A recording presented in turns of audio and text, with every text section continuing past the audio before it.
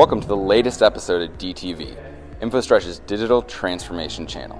Today, we have a special episode from Blockworld 2018, where we're going to talk to a lot of great companies about how they're utilizing blockchain to drive innovation and revamp different markets around the world. So we use Hyperledger Fabric as our semi-private and public blockchain, and that allows us to store all of the PII or personal identifying information for travelers securely and be able to transfer that only to the people who need to see that. We also have a private, public element to that blockchain so people can be social and we can create a system of reputation and trust and reviews, especially travelers who love to talk so much about the trips that they're on and the experiences that they're having. I think the biggest markets we're seeing right now are both financial markets as well as supply chain markets. Supply chain, we easily see the track and trace, the provenance, multi-party automation and facilitation. Financial, speaks for itself. Cross-border remittance, better auditing systems. Healthcare definitely is an area where we do see that there'll be a lot of disruption, especially because blockchain helps with provenance tracking. So provenance tracking is essentially tracking an asset from all the way from inception to its final consumption. Okay. And healthcare has got a lot of those use cases, right? You think of a pill, for example, right from the time it's manufactured, the patient using it, it goes through various different processes. Some of the biggest red flags is making sure that you create secure identity all the way at the device level.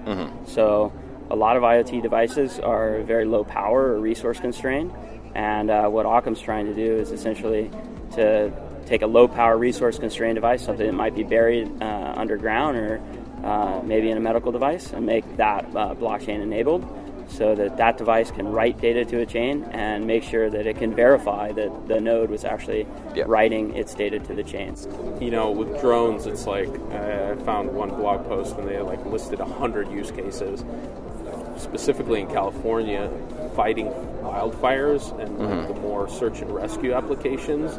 Like you could strap a thermal sensor on these drones and kind of figure out where the fire lines are and help with firefighting. Yeah. I really see, I wish the adoption of drones was more, I think ultimately down the line it'll be more pervasive, but I can just see that being useful now. Because of the fact that you've got, let's say I'm a data producer, I want to make sure that my data is secure, and I'm putting it out into this public infrastructure, and so the data is encrypted the whole time. We have security access. One thing about our project, we have about 15 people working on the project. We've been working on it for about 2 years.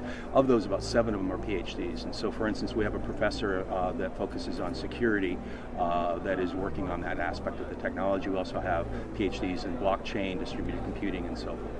I think that if we want this technology to be mainstream and for real people to actually use it on a daily basis, we're going to have to make the right kinds of compromises, and we're going to have to realize that decentralization is not the goal. Decentralization is just a tool that we can use in order to create more transparent systems. Well, that concludes our interviews for the day. We hope you learned some great information about blockchain and how these companies are utilizing them to drive innovation. If you're interested or passionate about anything around digital transformation, feel free to contact us at dtv@infostretch.com.